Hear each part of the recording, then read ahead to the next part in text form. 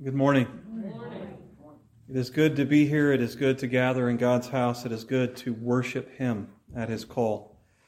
Just a couple of announcements as we begin. Sunday night Bible study will resume tonight. We are in chapter 10. I think I said 9 last week, but it's actually chapter 10 on the effectual call this week. So please, if you're coming, please be prepared.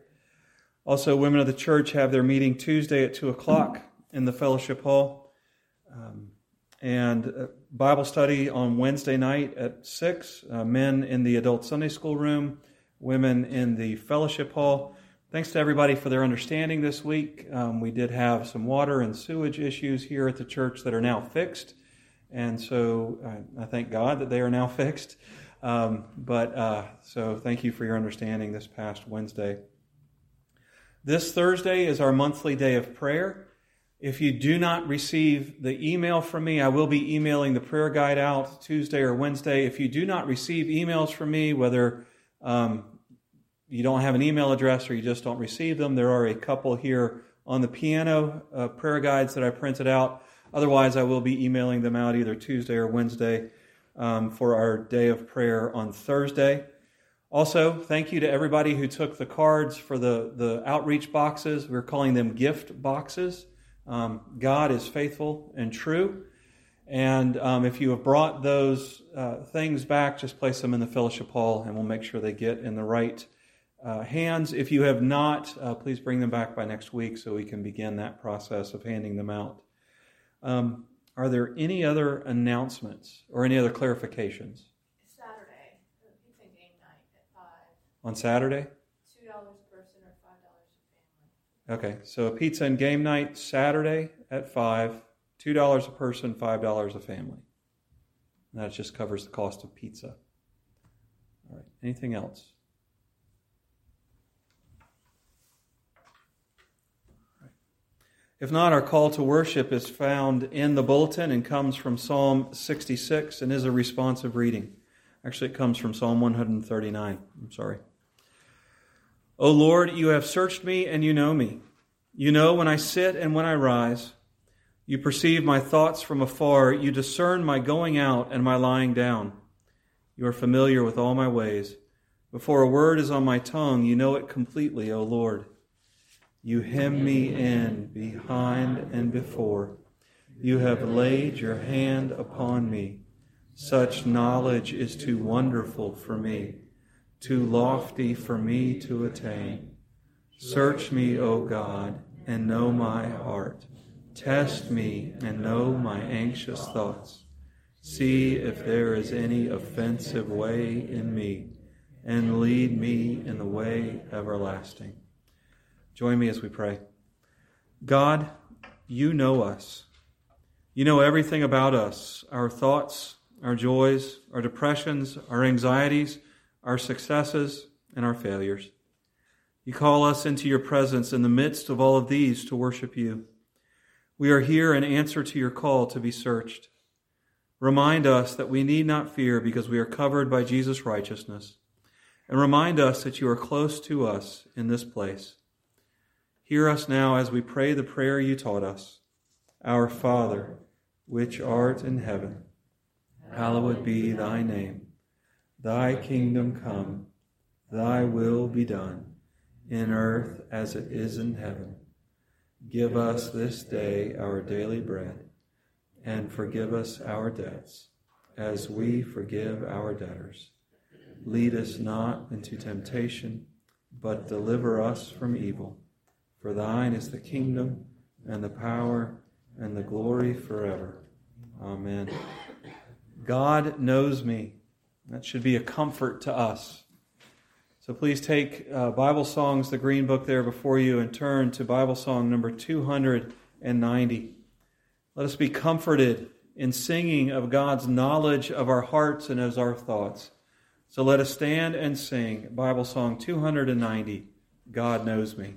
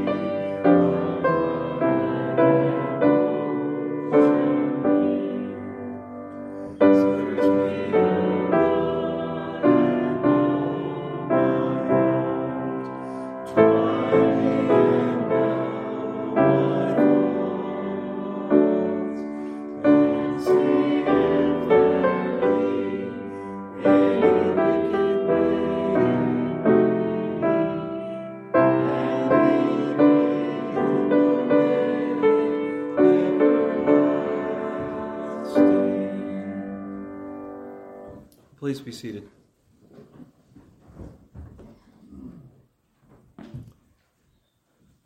First Kings 8:46 is part of Solomon's prayer to God as he is dedicating the temple.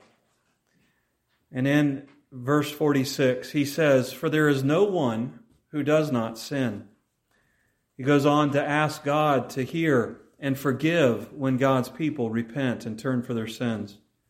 So since there is no one who does not sin, let us take time to silently go to God and confess our sins to Him.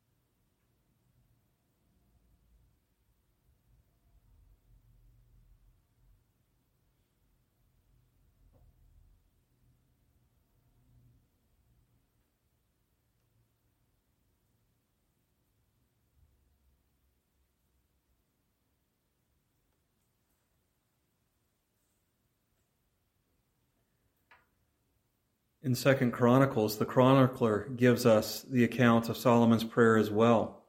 But he gives an account of God's response. And God responds this way. He says, "If my people, who are called by my name, will humble themselves and pray, and seek my face, and turn from their wicked ways, then I will hear from heaven, I will forgive their sins, and heal their land." Be comforted in the knowledge that God forgives, heals, and restores. Our scripture reading today comes from the book of Psalms. We are in Psalm 12, a psalm of David. "Help, Lord, for the godly are no more. The faithful have vanished from among men. Everyone lies to his neighbor. Their flattering lips speak with deception. May the Lord cut off all flattering lips and every boastful tongue that says we will triumph with our tongues, with our own lips. Who is our master? Because of the oppression of the weak and the groaning of the needy, I will now arise, says the Lord. I will protect them from those who malign them. And the words of the Lord are flawless, like silver refined in a furnace of clay, purified 7 times. O Lord, you will keep us safe and protect us from such people forever. The wicked freely strut about when what is vile is honored among men." May God add His blessing to the reading of His holy and inspired word.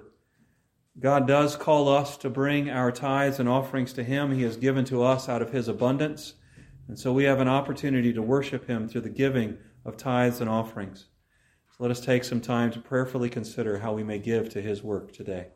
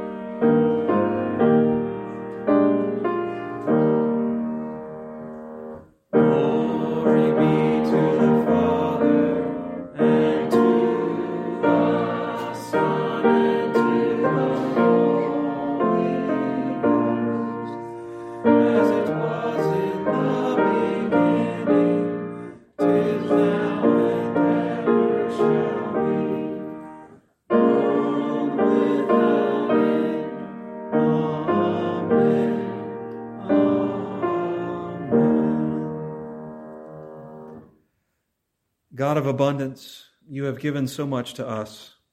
You have given what is necessary so that we might be reconciled to you. And in that reconciliation, you are pleased by what we give. Please use what is given today for your purposes and your glory. In Jesus' generous name, amen. Please take the maroon book there before you. Turn to hymn number 201. Well, we do well to consider the people present at the cross. And we ask ourselves how we would have reacted. Would we have been mocking? Would we have been at a distance? Would we have been near the foot of the cross? So take your hymnal and turn to number 201 and consider where you would have been as our Lord died. Let us remain standing and sing number 201, Were You There When They Crucified My Lord?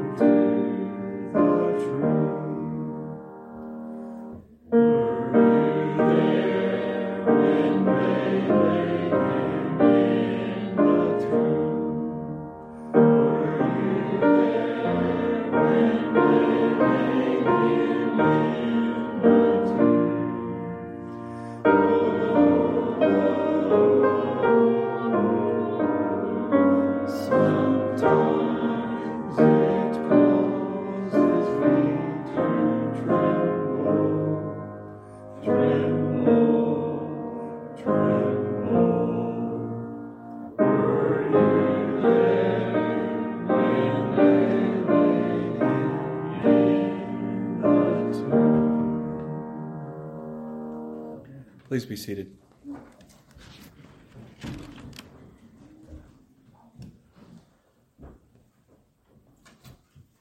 Salvation that came through the crucifixion of our Lord is part of what we believe.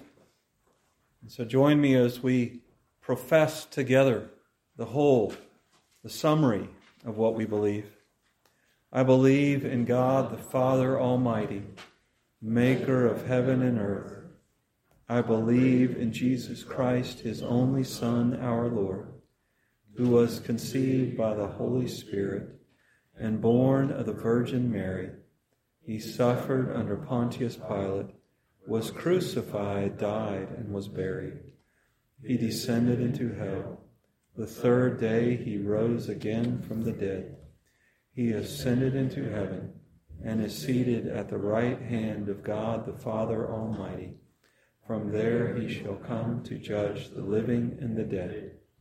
I believe in the Holy Spirit, the Holy Catholic Church, the communion of saints, the forgiveness of sins, the resurrection of the body, and the life everlasting.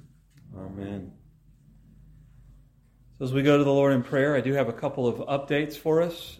Janie was back in the hospital this week. She is back home. She did have a stroke, and they've adjusted her medication. She's on the mend, but it will be a slow process, but she's doing okay. So continue to pray for her. Ingrid has a small hernia surgery on Tuesday, so please be in prayer for her, as does my friend Kim Payne, a retired ARP minister in South Carolina. So please be in prayer for both of them. A friend of Jonathan by the name of Dina has some various health issues, so please lift her up in prayer. And Doug Crone is still recuperating, so please continue to pray for him. Are there any other updates or new requests? The family of Doug Arbuckle, he passed away on Thursday. Okay, the family of Doug Arbuckle.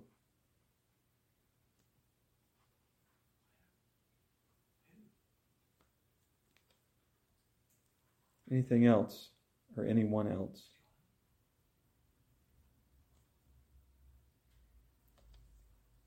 We've been praying for a time for the work in Christ Central in Charlottesville. Please continue to be in prayer as they are having a pastoral change. So please lift them up. I did get to see Mitchell on the Presbytery Zoom call yesterday.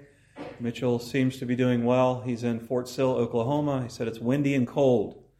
But he is doing well. He's serving a basic training unit in Fort Sill as the chaplain. So please continue to lift he and his family in prayer. Anything else? Well, then let us go to the Lord in prayer. O Lord, our Lord, how majestic is your name in all the earth.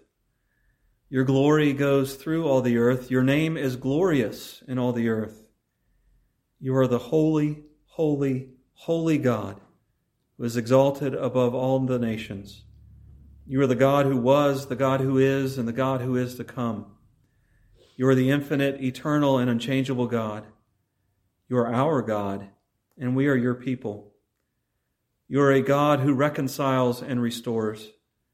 When we were in rebellion against you, you sent your Son to save us. By our sin, we broke fellowship with you, yet you provided the means of reconciliation. You sent your Son, our Lord and Savior, Jesus Christ, the second person of the Trinity, truly God and truly man, to be the source of reconciliation, the source of righteousness that we lack because of our sinfulness and our rebellious acts against you. We deserve death and hell for our lack of love for you and for each other. Yet you provided eternal life for those who believe through the life, death, resurrection, and eternal rule of Jesus. We are completely incapable of grasping his work in a way that brings reconciliation. So you sent us the Holy Spirit, the third person of the Trinity, to regenerate, to enliven, and to enable us to grasp with faith the grace that brings salvation and reconciliation. Not only do you reconcile, you also restore.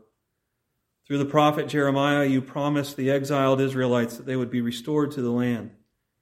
And you promised humanity that we will be restored to the more perfect garden, where you will dwell for all eternity with humans. We anxiously await that restoration. We are strangers and exiles in a world that is hostile to you, hostile to your word, and hostile to your people. We live in a world that hated Jesus and hates us, his followers, as well. Restore us to a world that is at peace because it has been redeemed. Restore us to a world where we worship you in truth. Part of living in this world is the struggle with health issues, the struggle with grief, the struggle with loss. Please come alongside our brothers and sisters and friends as they deal with the ill health of living in a fallen world. We pray for Doug and thank you for his recovery and recuperation, and ask that you continue to be in that to strengthen him and to raise him up. We pray for Janie and thank you that she is home, and pray that you continue to strengthen her on her road to recovery. For Kim Payne and for Ingrid, we ask that you would guide the hands of the doctors in their separate hernia surgeries this Tuesday and bring them swift and quick recovery. For Dina, with her different health issues, we ask that you would provide strength and healing and comfort, and strengthen Jonathan as he has opportunities to minister and to serve her. For the family of Doug Arbuckle, we lift them up and ask that you would comfort them in the midst of their grief. For your work of outreach in Charlottesville, we do pray for that church and ask that you would strengthen it through this time of transition. Be with its leaders. Be with this presbytery as we seek to support them in their work.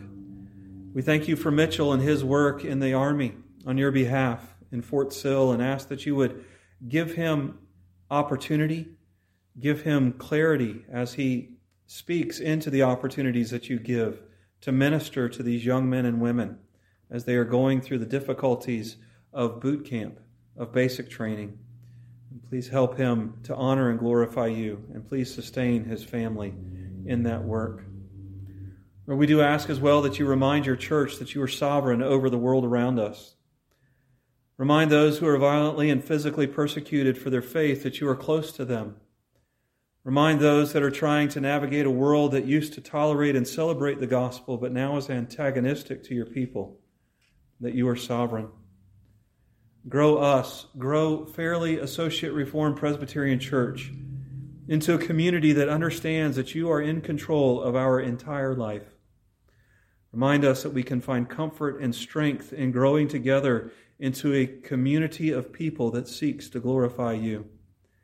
Remind us that you are the one sovereign, stable, constant in a world that seems to be seeking to destroy itself. And help each of us, and help us as a church to live in such a way that you are honored and glorified. In the name of our Lord and Savior Jesus Christ, we do pray. Amen. Please turn with me in your Bibles to the book of Proverbs. We are picking back up in Proverbs chapter 19, verse 23. We will be reading through chapter 20, verse 11 as we continue to consider Solomon's words of wisdom to his son and to us as well. So please take up your Bibles and follow along as I read, beginning in Proverbs 19:23. The fear of the Lord leads to life. Then one rests content, untouched by trouble. The sluggard buries his hands in the dish. He will not even bring it back to his mouth. Flog or punish a mocker, and the simple will learn prudence. Rebuke a discerning man, and he will gain knowledge. He who robs his father and drives out his mother is a son who brings shame and disgrace. Stop listening to instruction, my son, and you will stray from the words of knowledge. A corrupt witness mocks at justice, and the mouth of the wicked gulps evil down. Penalties are prepared for mockers and beatings for the backs of fools. Wine is a mocker and beer a brawler. Whoever is led astray by them is not wise. A king's wrath is like the roar of a lion. He who angers him forfeits his life. It is to a man's honor to avoid strife, but every fool is quick to quarrel. A sluggard does not plow in season, so at harvest time he looks but finds nothing. The purposes of a man's heart are deep waters, but a man of understanding draws them out. Many a man claims to have unfailing love, but a faithful man who can find? The righteous man leads a blameless life. Blessed are his children after him. When a king sits on his throne to judge, he winnows out all evil with his eyes. Who can say, I have kept my heart pure? Who can say, I am clean and without sin? Differing weights and differing measures, the Lord detests them both. Even a child is known by his actions, by whether his conduct is pure and right. Let us pray. Our God and Father above, as we learned in Sunday school today, we are to work out together our salvation with fear and with trembling. And we were reminded as well that you are working in us as we work out our salvation. Remind us of that, Lord, as the light of your word by the power of the Holy Spirit shines into our hearts, exposes the dark places, exposes the places where we cannot honestly say that we have kept our heart pure. Remind us that that is part of the process of working out our salvation, and that you deal gently tenderly and lovingly with us as we do the hard work of repenting and seeking to live a life that is clean, that is pure, and that is without sin. And so, Lord, by the power of the Holy Spirit, open our ears, open our hearts to see your glory, to see where we fail that glory, and to see how our Lord and Savior Jesus Christ covers us with his righteousness, makes us holy, so that we can pursue what you would have us to pursue. I pray this in Jesus' precious name. Amen. Proverbs 19:23 is one of those verses in Proverbs and throughout the Bible that looks backwards to what has been taught and also looks forward to what is coming next. As we looked at this verse last week, we saw that the fear of the Lord leads to life. The fear of the Lord is an admission that he is sovereign over all things, that we have our plans, we have our wants, we have our desires, but he is sovereign over how our lives work out and sovereign over how the world around us works out as well. And that should lead to a life of contentment. And we're going to see as we move forward in today's passage that life of contentment and that fear of the Lord is contrasted with pursuing things of this earth as we seek to live and to manage the chaos. When Paul talks about contentment, when the author of Hebrews talks about contentment as well in the New Testament, they typically contrast contentment with the same thing, the love of money. In Philippians 4, Paul says that he finds contentment whether he has a lot or a little. And he puts that in the context of goods and food. In 1 Timothy 6, Paul says specifically that the killer of contentment is the love of money. And the author of Hebrews echoes that in Hebrews 13:5, where he says that the love of money is a killer of contentment. Now, I should not have to deal with this. Theologians, pastors for years have been dealing with this. It is not money that is the killer of contentment. It is not money that is the root of all kinds of evil. It is the heart attitude of love of money that is the killer of contentment and the root of all kinds of evil. But money does point to a heart issue. And do we love money or do we love God? And that leads us to what we will look at today, which is how the king searches out the heart, the plans of the heart, the thoughts of the heart, and the motives of the heart. And then we will look at some outward signs of a bad heart. Proverbs 20, verse 5 through 9, point out the reality that our deepest, most secret thoughts and motives are often hidden. We can act out a good game. We can outwardly conform to enough of God's law to fool a good number of people. All of them, if we're good at it. And this was the problem with the Pharisees and with many churches today that put a heavy emphasis on salvation through keeping the law. God has given us the law. The law is good, and it performs at least two functions. It points us to our need for a Savior. It provides a standard by which we will be judged. What does God expect of us? What does it mean to be blameless or righteous? What does it mean to be wise? God gave us his expectations in the 10 Commandments. And these are the rules that we must live by in order to be considered righteous before God. The problem is that we cannot keep them well enough to be considered righteous before God. James, in his letter to the church in James chapter 4, says, if you break even the smallest of God's commands, you are as guilty as if you had broken them all. The little white lie. As we learned in Sunday school, the grumbling and complaining, those things that we think are no big deal, are enough to bring us before God and be judged by him as unworthy, as unrighteous. Thanks be to God that he provided his Son who did keep the law perfectly. And as we embrace the work of Jesus by faith, we can be covered by his righteousness, knowing that our sins have been punished on the cross. And that leads us to the second use of the law that we are going to consider today, and that it provides us the guidelines that we should pursue to bring our outward holiness in line with the holiness that belongs to the child of God. It is the rules for holy living. God has declared us to be holy in Christ. He has declared us to be chosen and beloved in Christ, and He has called us to live in a certain way. And the law provides the guidelines that we are to live by as we pursue the holiness that God says is ours in Christ. But we are tempted to make the law and the keeping of the law an end in itself. Instead of saying I am a child of God and through the power of the Holy Spirit I should live like one, we live in a way that says I am a child of God, and remaining in that status is dependent upon me keeping the law. And this is legalism. And there are several problems with this, but the one focused on here in Proverbs 20, verses 5 through 9, is that legalistic focus on the law denies the attitude of our hearts.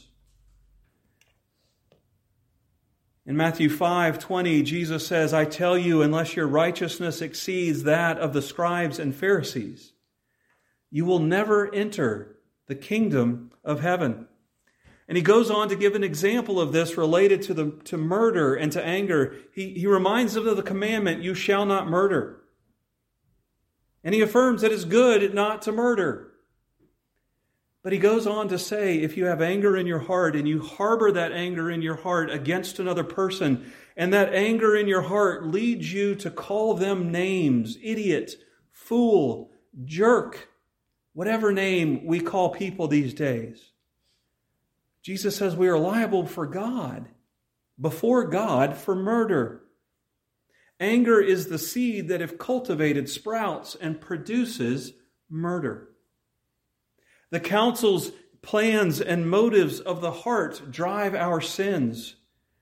And the legalistic focus on the law forgets this, denies this, and finds righteousness in a sinful heart.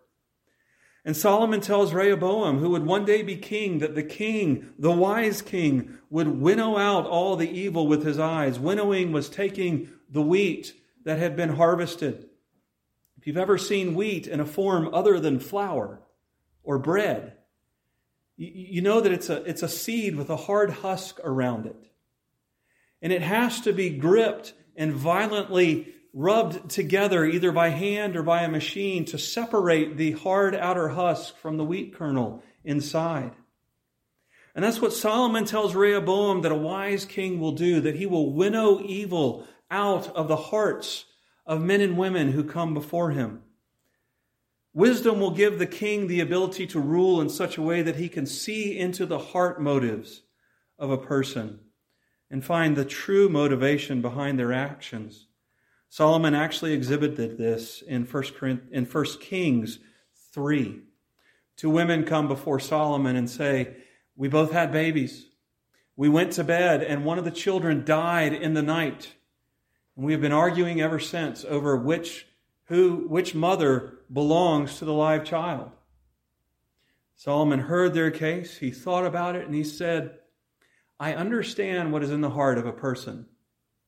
And he said, bring me a sword, we will cleave the baby in two, and we will give a half to each of you. And knowing that the true mother would preserve the life of the child, he gave that judgment. And that's exactly what happened. The true mother said, no, preserve the life of the baby and give it to her. I relinquish my rights. And Solomon said, that is the true mother. Give her the baby. A king, a wise king, Solomon tells his son, will be able to see the attitudes of a person's heart. If we look into our heart, the myth that we can keep the law will be busted. Jesus said the heart of the law was love for God and love for our neighbor. Is the motivation of your heart love for God and love for others? Proverbs 20, chapter 6 says that many of us are going to claim that our hearts are full of unfailing love for God and for neighbor. But the second half of the verse says that our claim to unfailing love is not true. The standard is blamelessness and faithfulness in loving God and loving neighbor. And when we truly look into our hearts according to the standard of perfect love for God and for neighbor, we have to answer the questions in verse 9 with no, not even me. I can't say I have kept my heart clean. I cannot say I am clean and without sin. And while the wisest of human kings can fail in winnowing out the evil intents of a person's heart, there is the one true King, the sovereign God who has no difficulty seeing into the depths of our hearts, to dig out the true motives for our actions and to see that they are more often than not motivated by love for ourselves. Our only hope in the face of this is the perfect righteousness that Jesus accomplished in his life and had the ability to give to us in his death as he fulfilled God's love perfectly, as he fulfilled love for neighbor perfectly. That righteousness is given to us as our sins were placed on him and punished on the cross. Jesus showed perfect love for God in fulfilling his law and perfect love for us in satisfying God's wrath against our sins. We are not righteous, and we depend upon Jesus' righteousness. God does and will continue to search our hearts, perfectly plumb the depths of a man's heart, to draw out our purposes, to draw out our plans. If we are in Christ, he does so that we might repent and turn to him and develop a greater love for him and a greater love for others. If we have not yet embraced Christ, he does it so that we might run to him and find salvation and find peace. The perfect King perfectly seeks out the purposes of the heart. So what are some signs that we can look at, outward signs that we can look at to determine whether or not we have a heart problem? What are signs of the bad heart that can be winnowed out by the perfect, omniscient, all-knowing King? Today's passage focuses on six that we've looked at before, 6 that we will look at again as we continue our walk through the book of Proverbs. But they are signs that we can look for in our own lives. In our own lives. They are signs that we can look for. Signs that lead us to a place of repentance. Signs that will tell us whether or not we are still harboring love for ourselves rather than love for God or love for neighbors. The first is found in the contrast between Proverbs 19:23 and Proverbs 20, verse 1. Proverbs 19:23 says, "The fear of the Lord leads to life, then one rests content and untouched by trouble." Proverbs 20, verse 1 says, "Wine is a mocker and beer a brawler. Whoever is led astray by them is not wise." Where do we run when life gets tough? Where do we seek comfort and stability in the chaos of this world? Do we seek it in God's sovereignty, in the fear of the Lord? Or do we seek it in the created things that God created good, yet we have made ultimate in God? Specifically here, he references alcohol. Wine and beer, wine being what we consider wine to be, the fermented fruit of the grape, fermented juice of the grape. Beer being a fermented grain type drink. What we consider beer, what beer is for us today. Where do we run? Where do we turn when life gets hard? When life gets difficult? When life gets stressful?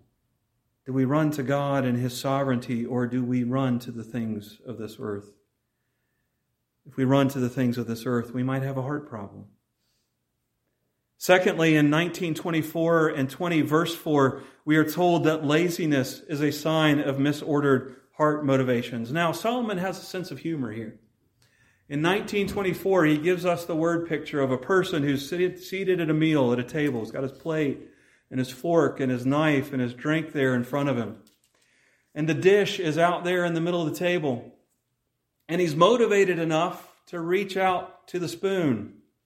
He's motivated enough to grab the spoon. He's motivated enough to scoop up the food on the spoon. And then he lays down and takes a nap right there with the spoon still in the dish. Not only is he not motivated enough to bring the food back to his plate, he's not even motivated enough, according to 20 verse 4, to go out and plow when it's time to plow. And so has nothing at harvest time.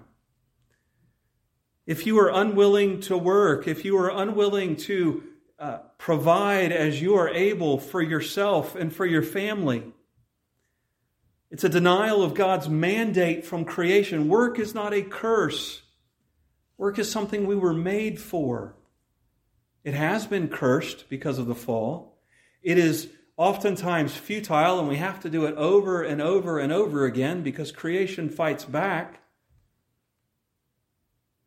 But when we ignore God's call to work, well, you might have a heart problem. Thirdly, chapter 19, 25 and 29 tell us that ignoring correction is a sign that the heart is misaligned.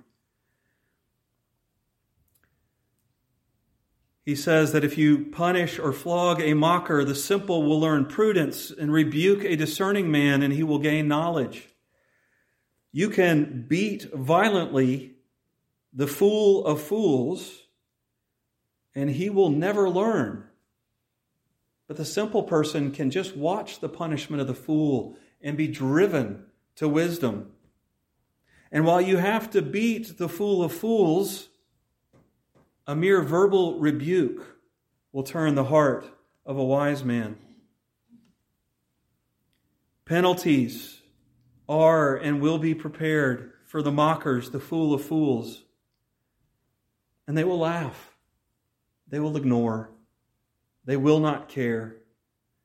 If God corrects you, whether it's through godly friendships, whether it's through the preaching and the teaching of the Word, whether it's through your own personal study, God lovingly disciplines those whom He loves, and He sends calamity to draw people to Himself.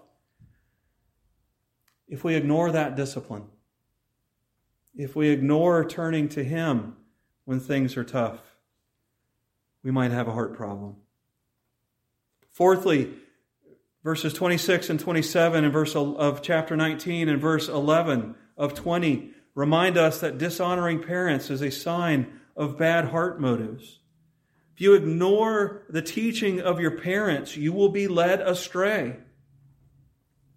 If you violently push your parents out of your life, you are liable to judgment. Even a child is known, for better or for worse, by his actions. It says that a child is known by his actions whether his conduct is pure and right, but it's implied that it is also known by a child's actions whether his conduct is impure and wrong. Children, honor, respect your parents. I realize you have to apply that in your life in different ways based upon the status, the place in life where you are, based on how your parents act. But when we do not follow wisdom's teachings, as taught hopefully by our parents, and parents, you should be teaching wisdom to your children. But children, if you refuse to honor your parents, you might have a heart problem. Fifthly, dishonesty is a sign that we are not focusing our heart on loving God and loving neighbor. Do you go about good business dealings? If you're a business owner, do you give an honest day's pay for an honest day's work? If you're an employee, do you give more than an honest day's work for an honest day's pay? Do you work as according to God and not for men? If you are dishonest in your financial dealings, if you are dishonest in your contractual dealings, if you are dishonest, you may have a heart problem. Sixthly, the pursuit of relational strife is a sign of a heart in need of sanctification, according to chapter 20, verses 2 and 3. Are your compliments backhanded? Are you only ever critical? Of course, for somebody else's good. Do you always pick a fight? You may have a heart problem. Now, the temptation for you, the temptation for me is going to be look at these 6 things and say, man, I really wish so-and-so was here today because they definitely needed to hear this. That is also probably a sign that you have a heart problem and need a heart change. See, these reminders are given to us to help us to look deeply into our own hearts and remove the plank from our own eyes before we go about the work of removing the speck from our brother and sister's eyes. Use this passage as an opportunity to search your own heart and repent of your lack of love for God and for neighbor. Are you content, or do you have a love for the things of this world? Jesus' righteousness empowers us to join in the work of the Holy Spirit in changing the loves and the desires of our hearts. Jesus' righteousness allows us to answer the question of chapter 20, verse 9 with, no, I am not pure of heart. I am not clean. I am not without sin. But in Christ, I do have a pure heart. In Christ, I am clean and without sin. And in light of the righteousness and love that is ours in Him, we are called to live out the heart love for God and for neighbor. Let us pray. Our holy God and Father, we do thank you for the probe of your word that digs into the depths and the purposes of our hearts and exposes those areas that need to be cleaned and washed by your love and by your grace. Help us to do the work of repentance. Help us to do the honest work of sanctification. Help us to rest in your sovereignty and in your glory. That rest and contentment that is ours because the one who is gentle and lowly, our Lord and Savior Jesus Christ, said, "Come to me, all you who are weary and heavy laden, and I will give you rest." Because it is only through Him that we can do the work of having our heart desires and loves changed to honor and glorify you. I pray all this in Jesus' name. Amen.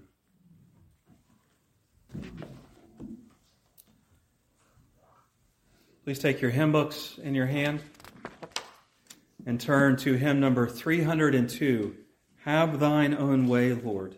The prayer of humility, a prayer of admitting that God has the right to direct our lives as He sees fit, and that we will love Him and rest in Him as He does.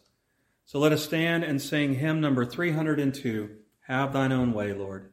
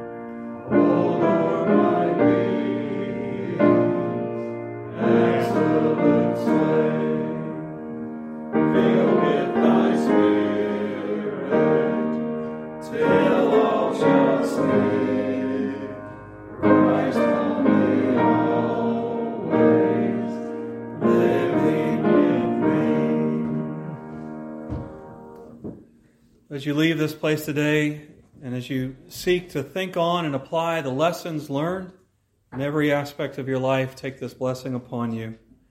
Brothers and sisters, peace and love with faith from God the Father and the Lord Jesus Christ. Grace to all who love our Lord Jesus Christ with an undying love. And to this we add the prayer, come quickly, Lord Jesus. Amen.